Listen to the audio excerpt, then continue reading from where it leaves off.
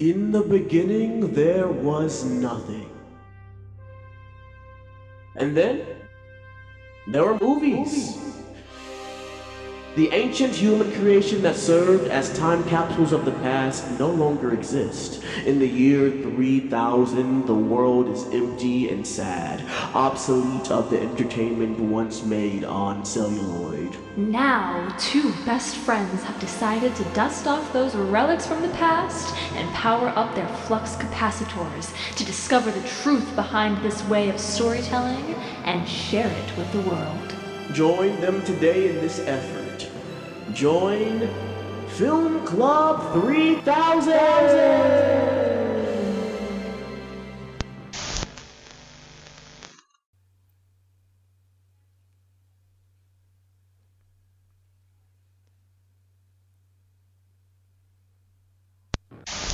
A riveting bit of dialogue there to start off our episode. This is not a flaw in your podcast, everyone. That was actually seconds of silence. Welcome, everybody, to Film Club 3000, a podcast exploring the history of filmographies. We are your hosts. I'm Kamari Bryant. I'm Cameron Lindley Robinson. Each week, we take a deep dive into a collection of films to explore the origin, the trajectory, and ultimately the truth in these subjects. This is a series covering the films of Yorgos Lanthimos and postmodernism in Greek cinema. And today, we are covering the very quiet film, Kinetta. Very quiet. Very quiet. Cam, how have you been? It's been a little while since we last podcasted. Good, you know. We've talked in between that time, but I'm just, we don't speak in between the podcast. We only communicate via podcasting. The life in between podcasting is not a real life. Right. This is actually my life. My whole life is just this. I'm good. How are you, Kamari? I'm doing great, I'm doing good. I'm out here, it's now, I don't know, February. Life is moving fast. It is The February. year's moving fast, and it's interesting to see. Yeah.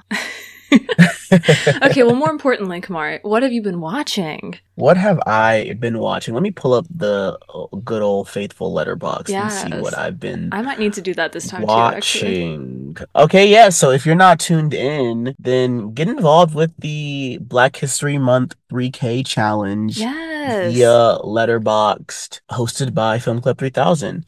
If you want to just spend the month of February and March just expanding on your film literacy and watching films by Black creators, Black directors, Black producers, starring Black actors, then join the challenge. I mean, it's really important to expand how what kind of films you watch, no matter if it's like by country or by, women directors, Black directors. This is a way that we're trying to promote that. Yes. A lot of great movies that we've seen and a lot of great movies that we haven't. But I digress. I've been watching a lot of Black film because of this challenge that we are hosting. Most recently, I watched Malcolm X, Spike Lee's Malcolm X starring Denzel Washington. And it was incredible. I get to see it on the big screen at Alamo Drafthouse, which I feel like is really the way it needs to be seen, is on a big screen, because it is an epic. It is 3 hours and 30 minutes. A very long movie, and I very famously don't like long movies, but famously it like went by like nothing. It genuinely is just such a well-paced movie for how long it is, and it's just so compelling. The direction, the performances, specifically Denzel Washington, incredible. Like it's just hard to hate. I don't understand how anybody can give this movie less than 4.5 stars. But it's a 5-star in my book. A couple others I want to shout out. I watched a film called Personal Problems by Bill Gunn, who is mostly he's a director, but also known as a writer, and he made a movie Ganja and Hess, which is kind of a very well-known Black horror vampire movie. But this was another movie that he made post Ganja and Hess. It's kind of just a very like interesting look at like mundane Black life in New York City, in Harlem, and it's really beautiful. I mean, it's like really interesting to look at because it's like one of the very most earliest films shot on digital, which I think is just such a cool thing. Because it's like this digital footage at the inception of what that technology was. So like it's a different look completely from film, and like now everything's shot in digital. Like literally everything. More films are shot digitally than are shot on film. So it's just so interesting to see like when this technology was a new thing. But it also is just a really great portrait and look at Black life in the 80s and doesn't really focus on trauma or sadness or anything. It's just like a woman living her life, trying to fall in love, but also she's married to a man that like doesn't really like he's also having an affair. It's just like people's problems, people's lives, and it's really, really just beautiful. Yeah, so if you are able to, please check those films out because they are incredible. Cool. Well, I will also mention some Black History Month 3K films that I've been watching. I will say, having this challenge, whenever I have free time and I'm like, oh, I should watch a movie, and I'm like, oh, well, there's this thing that I'm actively trying to do. Maybe I should watch a movie from like on this list, or it's very helpful. Yeah, it whittles down the list a lot. You're like, okay, it's like a couple options here. So I watched a film that came out this year called Riot Lane, which is a romantic comedy that I've heard like a lot of good things about. And for the listeners, I got my wisdom teeth taken out this weekend, so I've been on the couch a lot over the past couple of days, just like chilling.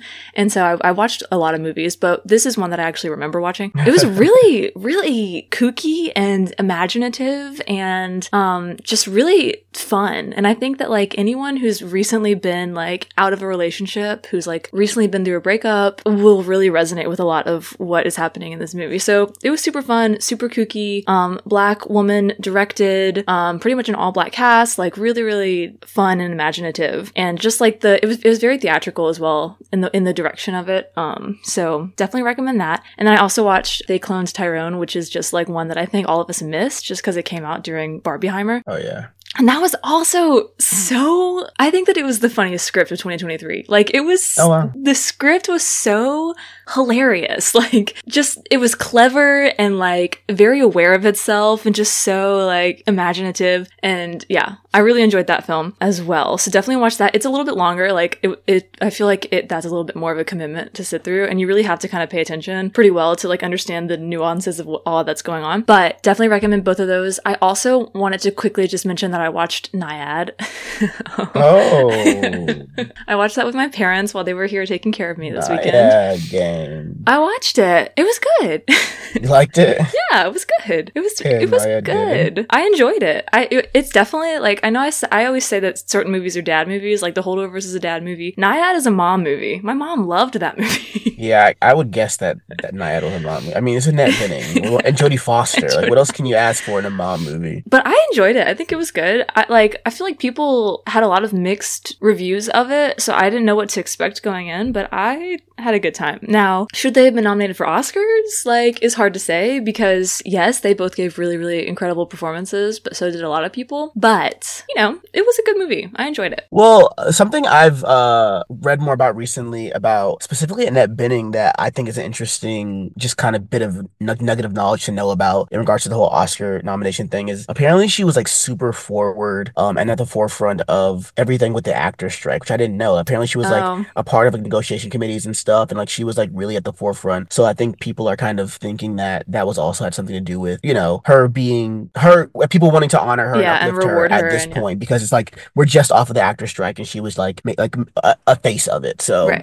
I thought that was really interesting when I found that out. That makes sense. And she really is incredible in the movie. Like I think it's a deserved nomination. Like, and then Jodie Foster is Jodie Foster. I mean, Jodie Foster is so, as always, she's one of the most loved actresses of our time. What was funny is that I was watching it and I was like, you know, because Jodie Foster has a very specific like type of personality that always kind of comes through in her roles. I feel like she acts a very specific way, and I was like, you know, she's doing the Jodie Foster thing, and then they showed like videos at the end of the film of the actual woman, and it was like the woman acted just like that. I was like, oh, really good casting. Like, oh yeah, this woman acts just like Jodie Foster, so it makes sense. But yeah, they were both really good. I'm happy for them, even though everyone's kind of like, what's going on? I think they were great. Yeah, so that's what I've been watching. I also watched a bunch of other things, but you know, the drugs, who knows what it went in one year and out the other. Yeah. You were high. We'll talk about your beverages? Yes. Speaking of being high, just a disclaimer for everyone. I'm not going to actually be drinking these beverages today, just because there's still quite a bit of pain medication in my system. But I did conceive some beverages for these films that they will be in our magazine, the recipes, and so you can check them out there. But the first one for Kinetta, and I actually haven't named them yet, so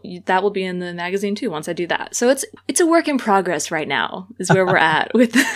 Kind of like Kinetta. Right, exactly like Kinetta. So with this, I wanted to make some kind of like riff on an old-fashioned, just because, I mean, obviously an old-fashioned is one of the perfect cocktails, and this is not a perfect movie, I would say, but it is definitely like experimenting a lot with things, and I think that an old-fashioned is a great place to go to if you're trying to experiment with alcohol and mixology. But I wanted, obviously, to incorporate the Greekness of Yorgos in this film, and so I wanted to split it with ouzo, so do like an ouzo bourbon old-fashioned, go heavy on like some orange bitters and like your face. Yeah, that sounds terrifying. I actually think that like it would be really, really good. And when I try it, like I'll report back. When I try it and make it, I feel like it's going to be really, really tasty. And I wanted to do like a Demerara simple syrup rather than just a regular simple syrup. And so that's basically just a brown sugar, or not a brown sugar, like a natural sugar simple syrup, because I think that it'll give it like a really, really kind of deep flavor. I'm going for kind of bold, not too sweet, but then like heavy on the bitters as well, because I think that will pair well with the ouzo. So hopefully it'll be like a really nice licorice, bold, old-fashioned. That's what we're going for with the Kinetta cocktail. Okay. I think it'll be good. I think I'll enjoy it. And then the Weird Wave feature that we have for this episode is called Strella. And so for this film, I'm doing a riff on a whiskey punch. How I got there is this film has a lot to say, I think, about community and, you know, like taking care of each other, and that kind of like feeling that I think queer folk in particular often have to do is found family. And so I wanted to create something that is kind of like a community type situation, something that you would make like in a big punch bowl at a party, and it would just be out like on the table for anyone to have if they wanted it. And so this is going to be like a lemon forward whiskey punch. So kind of like a whiskey lemonade, but I do want to top it with some club soda. I think it'll be a really nice kind of, I mean, the whiskey's going to give it a nice like deepness, so it's not going to be too light and fruity, which I think fits Strella. So those are my cocktails, and I hope that they're delicious, and look for them in the magazine. They sound very yummy. The second one in particular, yeah, tickles my fancy. My particular fancy. Okay. I was trying to make a segue there, but there's absolutely no segue to go into talking about this movie, so let's just hop into it. Let's talk about our film. Okay. Kinetta.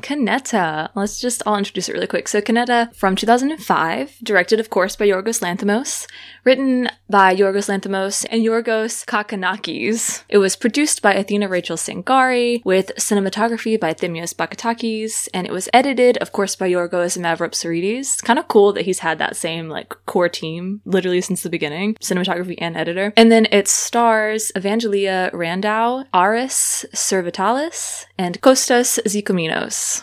I want you to go first. Kinetta. All the way at the beginning of Yorgos Lanthimos, his feature solo directorial debut. Kinetta is it is a lot of things, and you can feel that it has a lot of intent and energy behind it. But I mean, yeah, like Kinetta, it has but I think a lot of the energy is a little displaced, or more so doesn't really know what it's trying to be yet. It's like, you know, you can tell, especially when you like line all these movies up and just look at them all, you can tell where this is in the evolution of Yorgos Lanthimos. It is just an attempt at finding his own style, or working out what his style is going to be. And I don't want to simplify it so much as to say that it's a failed attempt, but it is not the greatness that he will achieve one day in film. It is just it's a very underbaked version of a lot of ideas that he explores later on, much more clearly and more sophisticated, in a more sophisticated fashion. That's how I feel, I think, initially. Yeah, and I think that's a pretty apt analysis, I would say, or at least an initial thought on this film. I mean, I think we talked a lot about how Yorgos is always kind of experimenting with the medium of film, and I think that like this is definitely an experimentation, and for it being one of his very, very first, I mean, it makes sense. It's a little difficult to get through at times. It's like, you know, very, very, very little dialogue. There's really not a lot going on. What stood out the most to me is just how vastly different this film looks from really the rest of his films. Like, it's shot in a completely different way. It's put together in a completely different way, to the point that I was honestly surprised that it was Thimios Bakataki's behind the camera, because it just felt so different. Like, the handheld, you know, like, I know that this man knows how to hold a camera, so it was very intentional. But yeah, I think that like, it's interesting to watch under the guise of like thinking about Yorgos as a creative, piecing together his craft and like experimenting with film. Like, that is kind of a cool thing to witness. As far as like watching it as a film, like, it's a little bit harder for me to grasp, what's going on. I mean, I know what's going on, but I mean, for me, this was a rough viewing experience for me. It just was very hard to watch. It doesn't really attempt to capture your attention. Yeah, it doesn't. And, it really, which is very like fascinating. A piece of media, a film that literally has no interest in capturing its audience. It's like an anti-film in a way, you know what I'm saying? It's literally just like showing events that's kind of tie together, that don't always tie together, that like the juxtaposition of the scenes don't really have anything to do with each other. It's just kind of like a glance at these people's reality, and even the idea of what they're doing and how they're existing is in itself like an abstract idea. So it's kind of just, you know, it's so many things that it's like not really becoming anything. It's not really adding up to much. Just to kind of give the listeners a description of what's happening, because I could never explain to you in my own words what is happening in this film. I've kind of picked out this little description that I found in a review. It says, taking place in a desolate Hellenic seaside resort town, the baseline plot of the film revolves around three characters: a bearded photo store clerk, a masochistic hotel maid, and a man with a passion for BMW cars and Russian women. The three seem to be loosely connected, though the viewer never really finds out how. But we do know one thing: they share a common interest in reenacting and filming violent altercations. And that's really it. Yeah. But I would even say that description sounds a little bit more interesting than what actually happens in the film. Yeah. I've talked about that before, like with a lot of the films that we've been covering, how the synopsis can lead you to believe that it's going to be something else completely than what it actually exists as. Like, Alps is very similar to that. Yeah. Do you have any thoughts on that? The thing about this, I guess the thing that interested me, or not even, the thing that you have to do a lot of work as the viewer in this film. Like, even you reading that, I was like, all of that is there, right? Like, it's in the film. But like, you really, as the viewer, and we've talked about this before, Yorgos he's even said before that like, he wants the viewing experience to be something that the viewer has to like actively be a participant in.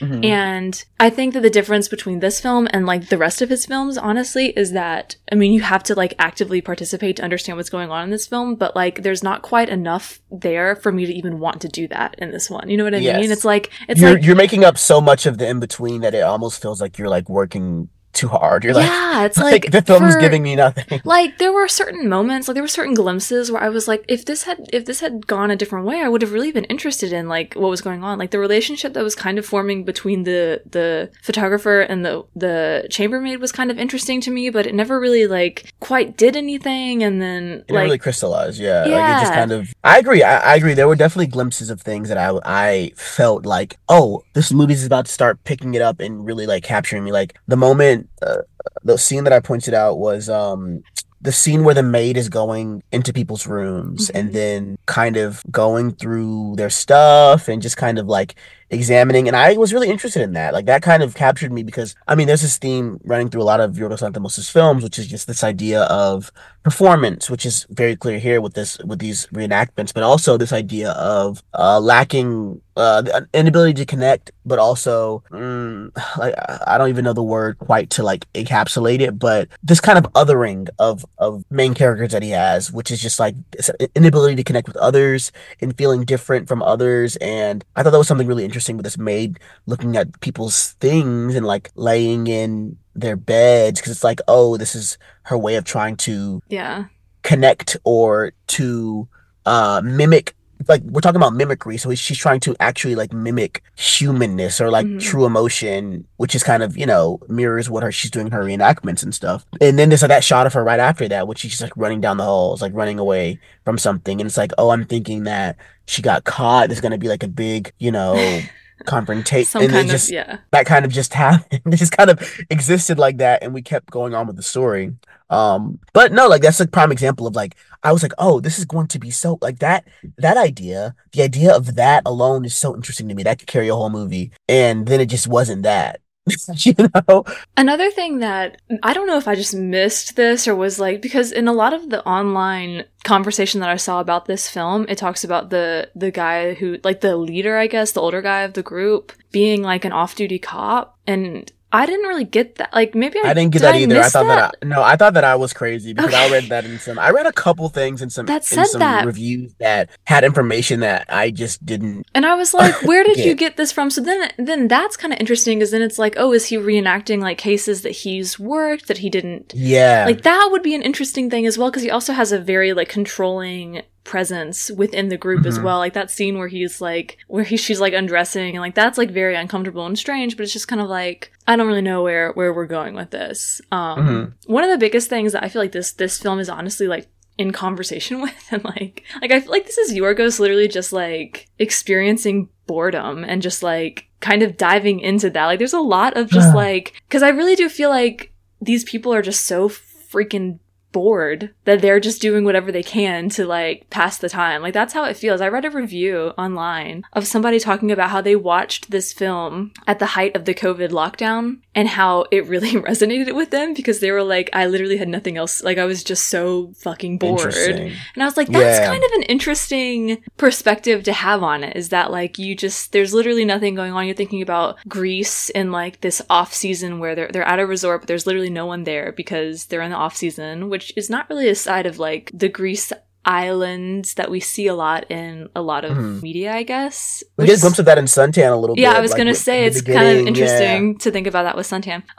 But it really does feel just kind of like a de-evolution of like what happens to somebody when they're so bored that they have to start like acting Finding like they're something to being do. murdered and like Yeah. which is kind of an interesting thing, but again, it doesn't ever quite get to that point. Like when she's getting injured over and over again and she's like in the hospital or in the doctor's office, I was just kind of like, where are we going here? Like, what is her character meant to be in this film? There's not a strong understanding of like what any of these people truly want outside of making these movies. But then it's like, why are we making these movies? And it's like, I mean, this is definitely something that, like we talked about, Yorgos plays with a lot, not, or at least, not, yeah, like playing with when he reveals to us the wants and Yeah, the like a whys, motivation, yeah. the motivations. And he often doesn't give us that. Like Alps, we don't really get a why ever. Mm-hmm. When something like The Lobster, it takes a while for us to get a lot of the whys, but it is kind of trickled Yeah. out to us. Even in Dogtooth, there's no strong Mm-hmm. why this is happening, but the characters are so strong and they still have wants, wishes, and They do have desires wants, yeah, for sure. within the construct that they're in, Yeah. they still want to get out of this thing that they're in, even though we don't know why they're in this thing in the first place. And that's what's compelling to watch.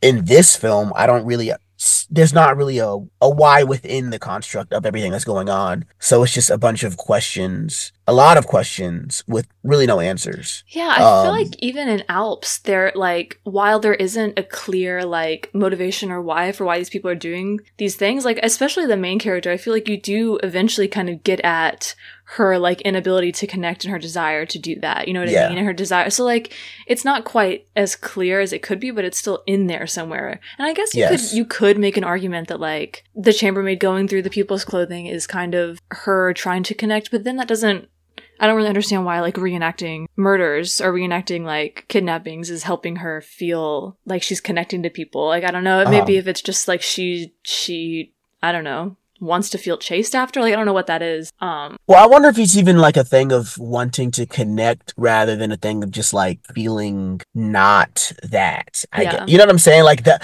or more so the idea of just feeling something than, you know what I'm saying? Yeah. Does that make sense? Like, Yeah, like rather than just feeling nothing, you're at least even if it's a bad feeling, at least it's yeah, it's something. yeah.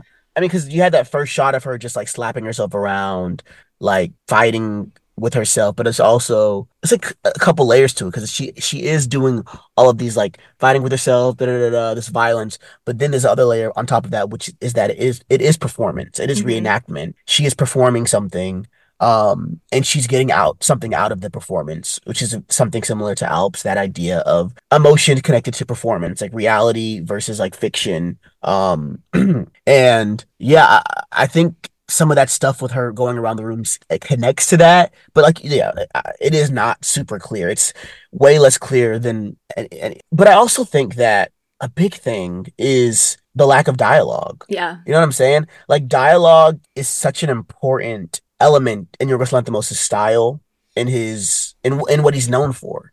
It really, like that, like in every one of his films, like that is kind of the thing that people connect to, I think, the most, more than anything, is just that stilted dialogue, that tone, and there's just none of that here. There's none of that here. He didn't have Efthimus. He didn't have Eptimus, and when there is conversation, it's still not as, it's not as, for lack of a better word, poetic, or we don't get to experience as much of the character as we do in his other films. Like Dogtooth, there's so much dialogue. Oh yeah. There's so much like metaphor, and like there's the motif of like the movie lines within the dialogue, and then the thing of words meaning other things. There's so many, like, it's like they're playing with language and they're playing with the script in his other films, and there's just none of that here, which makes it a very different experience. So the writer Yorgos Kakanakis, this is the only film he's ever written. Okay. But he played the father in Wasted Youth. Interesting. Right? Yeah, that's really interesting. I just looked it up.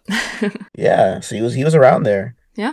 And this film was in 2005, so this is pretty early in Yorgos Lanthimos' career. Yeah. I guess we can do a little side thing and talk about My Best Friend for just a second, because I think it all is. I think it's an important film, even though we're not discussing it, or we're not covering the film in full on the podcast. And I haven't watched it. It's really hard to get access to. Yeah. I think there's only like DVDs of it, but they're like region specific to like Greek DVD players. So it's like really hard to get access to. But My Best Friend was a film in 2001, I believe, and he co-directed it with Lakis Lazopoulos.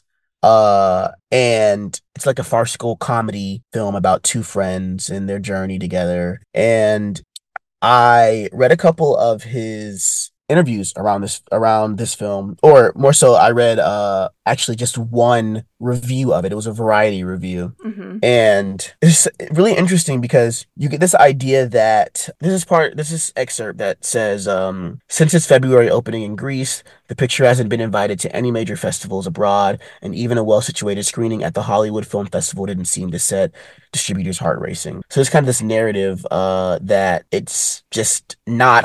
I think that's really a picture or an image of like how the Greek film industry was seen internationally at this point, in comparison to post Weird Way, post Dogtooth and Attenberg. They were trying to go into major festivals. They weren't even getting accepted.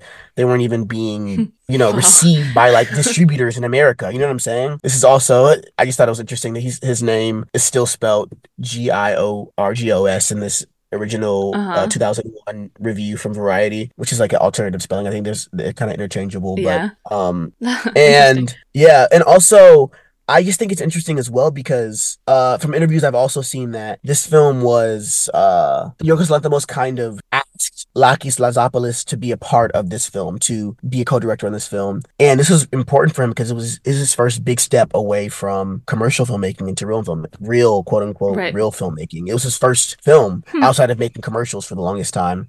But it's interesting to note that this is not, I don't think that he considers this as a part of his official filmography. It's the only film he doesn't have listed on his official website. So, I think it's appropriate to not cover it because if he doesn't consider it as a part of his filmography. But yeah, I think that it was an important step, and it is what brings us to Kinetta. I don't think we would have Kinetta without My Best Friend because, it's kind of formative in that way. Well, maybe one day we'll be able to watch it. Yeah, we'll go to Greece and go to a screening there. I would love to. It's interesting thinking of Yorgos's transition from Kinetta to Dogtooth, which is like one of his early masterpieces. I feel like, like that. Oh, yeah. The step there is crazy. Yeah, absolutely. And it's only like 4 years, but I mean, I think this also just to show how informative a first film can be. Yeah, for sure. Yeah, you learn so much about what it is you're doing and like the result of that. Anyway. I mean, there's also I would like to share this quote as well from an interview, and this was when he was asked about funding and the difference between funding for his films. He says, "It has always been very difficult to make films in Greece because they are only government funded, and it's only the Greek Film Center that runs the films. The Greek Film Center is something we've talked about many times that has funded these films." Mm-hmm. And he says, and up to now, to 3 or 4 years ago, it was almost impossible for young people to make films. All the money went to the older directors. But it has changed in the last 3 or 4 years because there have been a couple of young Greek filmmakers that have been acknowledged internationally with their films getting into international festivals. My previous film, Kinetta, went around the world, but it wasn't funded by the Greek Film Center. It was the only Greek film that went around the world. Wow. So this is also a pretty big step, I guess, in like the history of Greek like filmmaking as well, if it got Absolutely. the attention that it did. It could have very well led to the Greek Film Center funding these young filmmakers. Absolutely. I think it's really interesting to note too is like the difference between who they were funding, like veteran filmmakers versus these young filmmakers who were known for making commercials, and people like Athena Rachel Sangari and Argyros Papadimotropoulos and Yorgos, like they were in the commercial world, and it's like, oh, we can keep funding the same people we've been funding for years and years. And in Kinetta, I mean, I tried to look up a source and where they found their funding from, but I couldn't find one. Yeah. But the fact that they completely funded it themselves without that help, yeah, that's a really, like you said, that's a really huge step for Greek cinema. And that it was recognized internationally, even though people weren't taking to it. Yeah. It still was recognized, which is great. Yeah. Come on, Yorgos. Yeah. Making strides. Very experimental film. What is the experiment he's partaking in here? What would you say? I don't know. For me, the experiment, I feel like, isn't a lot in the actual craft of the camera.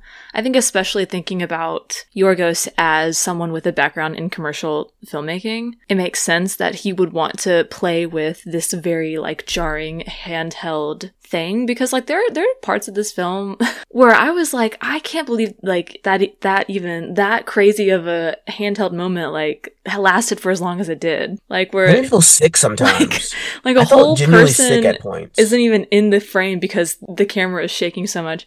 And so I think that like there is some experimentation going on with like the actual use of the artistic use of a camera outside of just, a camera on a tripod or a camera on a dolly or, like a smooth, stabilized shot. Like stills, which he's known for. That's what he's known for. So those like still wide shots. It's like all he does. You know what I'm saying? I mean, like a slow push in that's very, very smooth. Like, yeah. Yeah. I don't know. What do you think his experiment is in this? When you mention that, it makes me think maybe it is just kind of like a deconstruction of what is. I know this sounds very backwards or like shady, but like a deconstruction of what is good. You know what I'm saying? Because, but I just to allow. Don't do Yorgos. No, like that. but no. But I'm serious. But to elaborate on that, I mean, like, he comes from a world of the commercial industry, which is all like big camera setups, big, very intense, polished, like, very polished, like commercial idea of what film is. And he's doing this as an experiment to kind of flip that on his head and kind of challenge the idea of what can be good in the industry of film. Connecting to earlier when I'm talking about that film, Personal Problem by Bill Gunn, it's exactly what he was doing with that. He got the ugliest, newest digital video that looked kind of terrible, and he shot a feature film on it just to challenge or to provoke the idea of what quote unquote good film was at that time. And I think that he could possibly be experimenting with that here. That's like the camera's always moving, it's always shaky. The film is kind of provocative in a sense. Like it's like the opposite of what an entertaining film would be. It's just the mundane, it's just like the boring stuff. So like maybe he's trying to make like I said earlier, like an anti-film, you know? Yeah. And that is really interesting. Like it is I think, an important thing as artists to kind of question, you know, what constitutes good and bad, and what do those words even mean, and the idea of like what art is. That's kind of like, I do appreciate people that are willing to do that and that are experimenting in that way. Yeah, it's necessary. You know, it's not only for audiences to challenge our perceptions of what is good, but also for the filmmaker to challenge his own understanding of, you know, I'm sure there's so much more you can learn from making like a film that's an experiment than just making a safe film that will, you know, be internationally known like that, you know? Well, and then even to think about him kind of questioning those things so early on in his career, and then stepping into Dogtooth, Alps, The Lobster, films that I feel like are also kind of questioning the status quo and questioning like what audiences will accept as good cinema. Like, obviously he learned a lot from the experience, and, you know, Dogtooth, I think it's phenomenal, but I think that some people would watch that and be like, this is terrible, because it is very jarring and very different than, you know, the status quo of what film is. And so obviously he learned a lot. He continuously in all of his work really challenges the idea, like all of these ideas. He consistently challenges the audience's like perception of what is shocking, what is provocative, what is like in poor taste, and does it in amazing taste, and kind of makes you question, you know, what is inappropriate. Like the fact that I can love Dogtooth and there's like incest in that movie, you know what I'm saying? That's not like, that doesn't make you like, I mean, it's still disgusting and wrong, but it doesn't make you like turn away and like absolutely like, this is a terrible movie because it shows incest. Like, no, it is shown in such a, I don't even know if you can say tasteful, but the construction of the overall story is so intentional and makes such a strong point that it's like hard to deny that it's still brilliant, like, despite all of it. Honors the complexities of human existence as well. It's like, yes, this is just a reality of life that like we can pretend like it's not real, but it is, and so we might as well. And I think talking about it, go ahead. And the evolution of understanding, like of a person growing from a place of not understanding to understanding, and like how that is a normal thing for people to, if somebody doesn't know something, they don't know something. Right. It's kind of connects to poor things in that way. Like that is something similar he's exploring, is like Bella constantly learning more, constantly exploring, but at one point she doesn't know anything. And it's like, are the things she does wrong because she doesn't know them, or is it just a part of the human condition to always be constantly learning and becoming better and growing? And I think he truly believes that like people just grow constantly and like learn more and become better and go through these experiences, and they shift and they change, and that in itself is a very fascinating thing to watch, even in this movie that is slow and boring. Yeah, that's a little bit more challenging. Yeah. The film was not released theatrically in the United States in 2005. It was released in 2019 at the Museum of Moving Images, where it played for 9 days in October. So that was its only release in the US, and that was like, to give context, that was post The Favorite. So Favorite was 2018. And I'm not quite sure. So yeah, it would have been post all of the Oscar stuff and all of the Olivia Colman win and everything. So yeah, it's interesting the way that people will honor certain films because of a director. Like, I think that's great. I think that this should be something that people watch, like especially people interested in filmmaking. Like, students of film should definitely watch a film like this, and really all of Yorgos's evolution. But I don't know, it's kind of interesting to think that, like, if he had not gotten to the point where he is now, this probably would have just been buried under the history of Greek cinema, which is unfortunate, because there's probably lots of films that we could learn a lot from that we don't even have access to because that particular person didn't see this same kind of success. That's also why I think there is like a worth to like auteur theory, even though people kind of like brush against it, because you really can see the evolution of an artist throughout their filmography, and like fascination in a auteur like Yorgos Lanthimos will make you go back to watch his first film ever. Like there's really nothing else to make you want to go watch a film like Kinetta except to really fully consume one person's entire like artistic collection and like understand what they're trying to say as an artist. And similarly with movements in cinema, it also does that. Like the fact that, you know, the Greek weird wave is something that comes across controversy for the titling, but it still is something that is a solidified thing that has made us interested in going back and exploring the breadth of what those filmmakers had to offer at this time. And, you know, I think that's really important to quantify or like put into lists kind of these things, because it if there's a list, somebody will go back and research it and go through it and check it, you know? Yeah, no, exactly what I said at the beginning of the podcast. Like having the challenge made me really want to actually sit down and watch these movies that maybe would have, you know, kind of been on my brain for a long time that I wouldn't have actually sat down and done. So I think there's a lot of worth in, I mean, the study of film, obviously. That's welcome to Film Club 3000. But you know, I'm happy that we watched this movie, and I'm glad that it's in my, you know, brain now, even though it was like a challenging experience to sit through at times. Maybe there'll be a time when like you're working on a film or a script and you're like, you know what, I really like that one shot in Kinetta where it was shaky and you could like see another person through like the crack of one person's arm. Like that's something that I want to reference and recreate. That was the thing that stuck in my head. No, the shot that really got me, this is very specific, is when they're like, when they're riding the, what are they called? Go-karts? Mm-hmm. And they just like start going and he's like, yeah, this is your left foot is go, your right foot is stop or whatever. And then the older guy speeds off. She doesn't move. And then all of a sudden, like, the camera moves and then all of a sudden she's like crashed like that.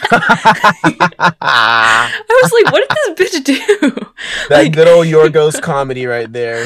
Like, why is she? And then everyone just kind of walks over to her and they like try to help her out. I'm like, yeah. This girl has issues. He'll always have his funny in him. But I don't even know if it was supposed to be comedic. I just thought, I feel like it is. I feel like it's definitely with him. Yeah, it's absurd, I guess. He likes that weird comedy. Do you have anything else about Kinetta you want to say? Nothing else about Kinetta. I would honestly, I'm down to have like a somewhat interesting, like Strella was really a phenomenal movie to me. Talk to me about our Weird Wave feature, Strella. So let's get into this Weird Wave feature. Weird Wave feature. Weird Wave feature.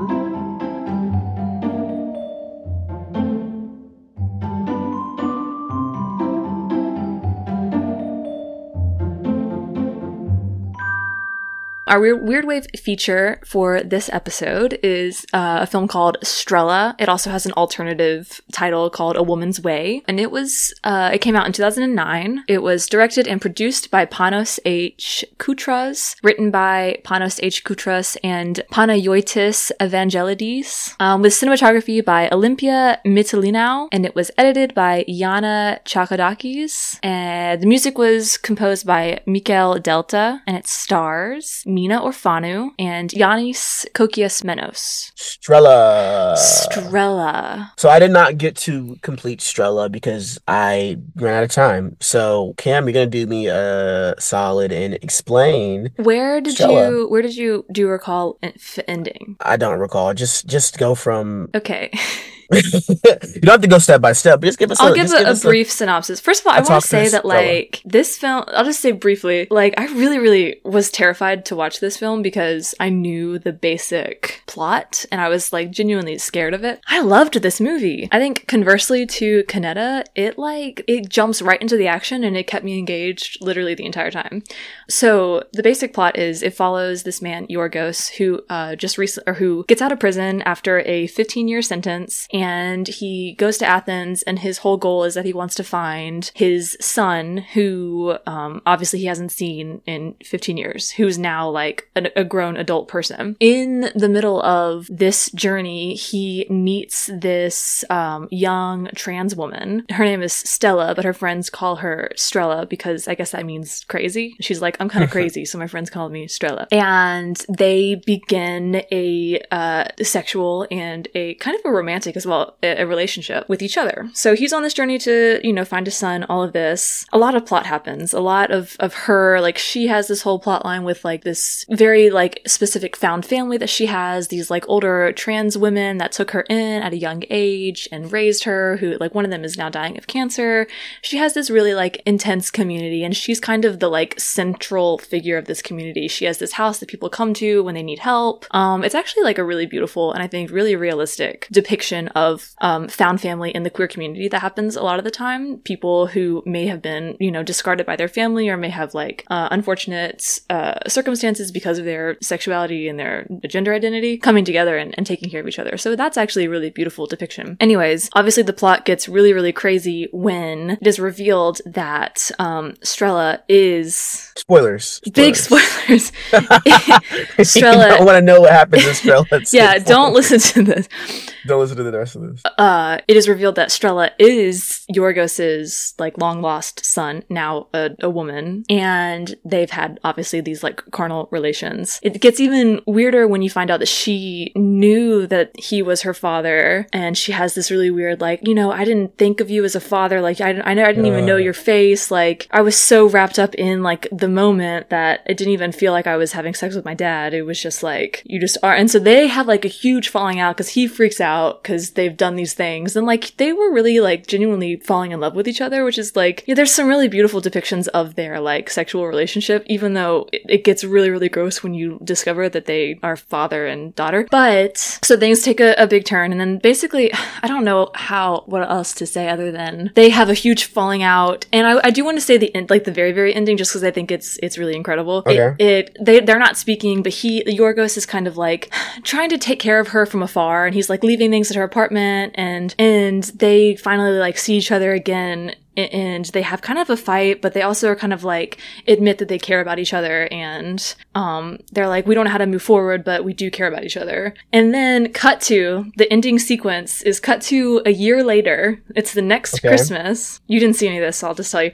It's the next Christmas, and it's literally just this like beautiful Christmas celebration where like some of her friends come over. They like Yorgos is there, like his old like cellmate from prison comes over and he brings his friend. There's just this beautiful like found family moment where like, they're just loving each other and just drinking and eating and having a good time. And it's like really, they're obviously, Yorgos and Strella are just like existing as father, daughter, more friends than familial, but they're not like having sex or anything anymore. But yeah, that's the basic plot. That sounds sweet. I mean, talk about like we were just chatting about, which was like challenging the audience's perceptions of what can work in a film. And I think just from the synopsis alone, somebody would be like, I'm not watching that, or that sounds absolutely disturbing and fucked up. But I mean, you seem like you have like taken to the film. Well, and I think that's really powerful. And it was a really, really challenging watch. And like even those moments where the two of them are having the conversation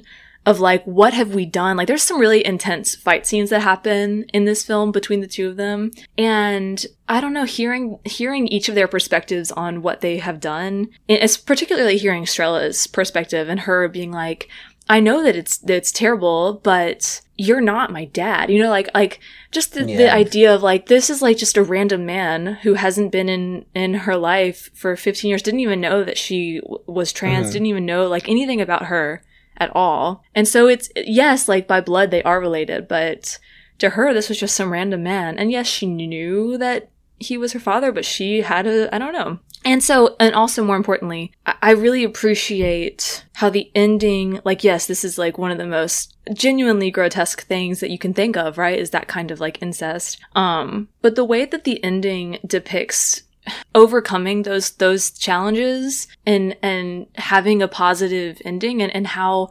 overcoming something like that is worth it for these two characters, because now they have this like family, is really beautiful. Actually, I think that a lot of people would think of a story like this and be like, okay, so they never spoke again, like they just pretended like nothing ever happened and they never spoke again. And that is unending, and it's probably more realistic, but there is something kind of beautiful about being able to overcome something came from it all. Yeah, even though like something horrible happened, the overcoming of that. And obviously this is a take on the Oedipus Rex story. Yes. And so even seeing a positive ending to that story is kind of cool, because that is a story about someone who, from the beginning it's a tragedy. Yeah. This isn't really. I mean, it has its tragic moments, but it has a happy ending. I really enjoyed it. I think the cinematography was really interesting. The performances were fantastic. Like, I really, really liked Mina Orfanu, the actress that played Strella. I wanted to point out that this film had a pretty successful run in festivals.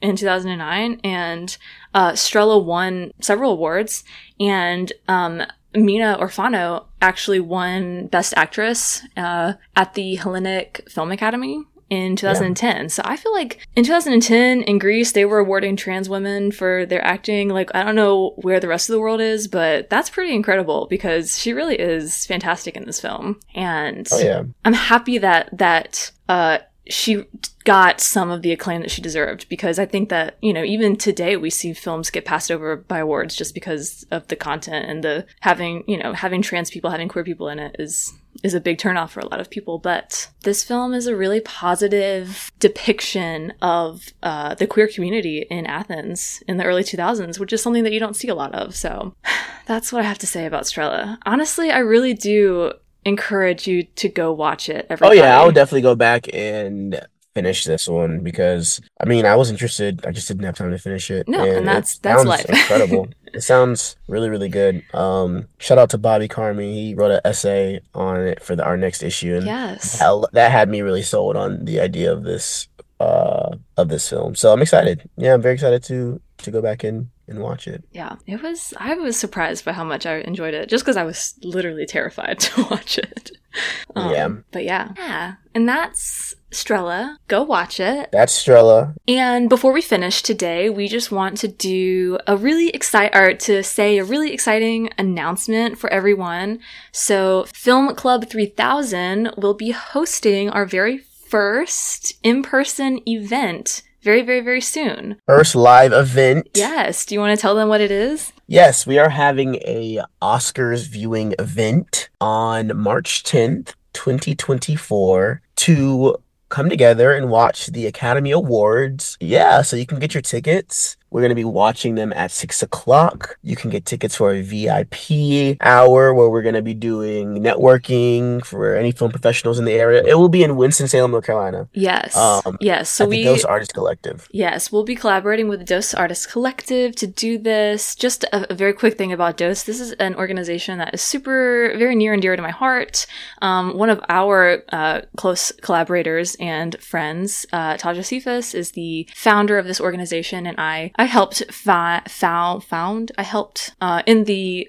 the creation of this organization as well. And it was just like a brain baby of a project that we did together a long time ago. And they do a lot of really, really amazing stuff. So for artists in the North Carolina area. So if you haven't heard of Dose, check them out. We'll drop their Instagram below the podcast information. It'll be a hoot, guys. Definitely come out. It's going to be a fun time. We're going to have prizes and games and just a cool opportunity to meet other people who like films as much as you do. Yes. And watching the awards with other people who are invested and who love it. Like, that's what I'm excited for, is just being in space with people and getting to scream and gasp when and maybe you'll get get a drink. Maybe you'll get a cocktail from Cam. Maybe I'll craft a cocktail for you. This is a possibility. Maybe you'll win an Oscar. Ooh, maybe. So yeah, please check it out, guys. It'll be fun. Yeah, please check it out. Also, I want to say that our next episode that we're going to do is going to be a wrap-up of our Yorgos Lanthimos series, which is a big Yorgos Lanthimos film draft, pyramid draft. It's going to be a fun game we're going to play to rank all of his films together. You'll find out more next episode. Don't worry too much about what's going to happen. Just come and listen to the episode and hear us rank these films that we've talked about for the last month. Yeah. And of course, check out the mag. Check out the mag. It'll be out at the end of February 26th. Yeah. A lot of incredible people put a lot of hard work into it, and I think you're going to love it. Yay! It's going to be a good one. All right, everybody. Thanks for listening. You don't have to watch any movies next week. If you want a little thing to do, Film Club members, then go watch Yorgos Lanthimos' short films. Yes. Yeah. Necktie is available on YouTube for free. Mm-hmm. And Mimic, which is another one of his short films, is, I think, only on Mubi, which is a streaming service. But I'm sure you can find it in legal ways. You have your ways. We know you have your ways. Yep. All right, everybody. We'll talk to you soon. Talk soon. Love you guys. And Bye. Thanks for listening to Film Club 3000.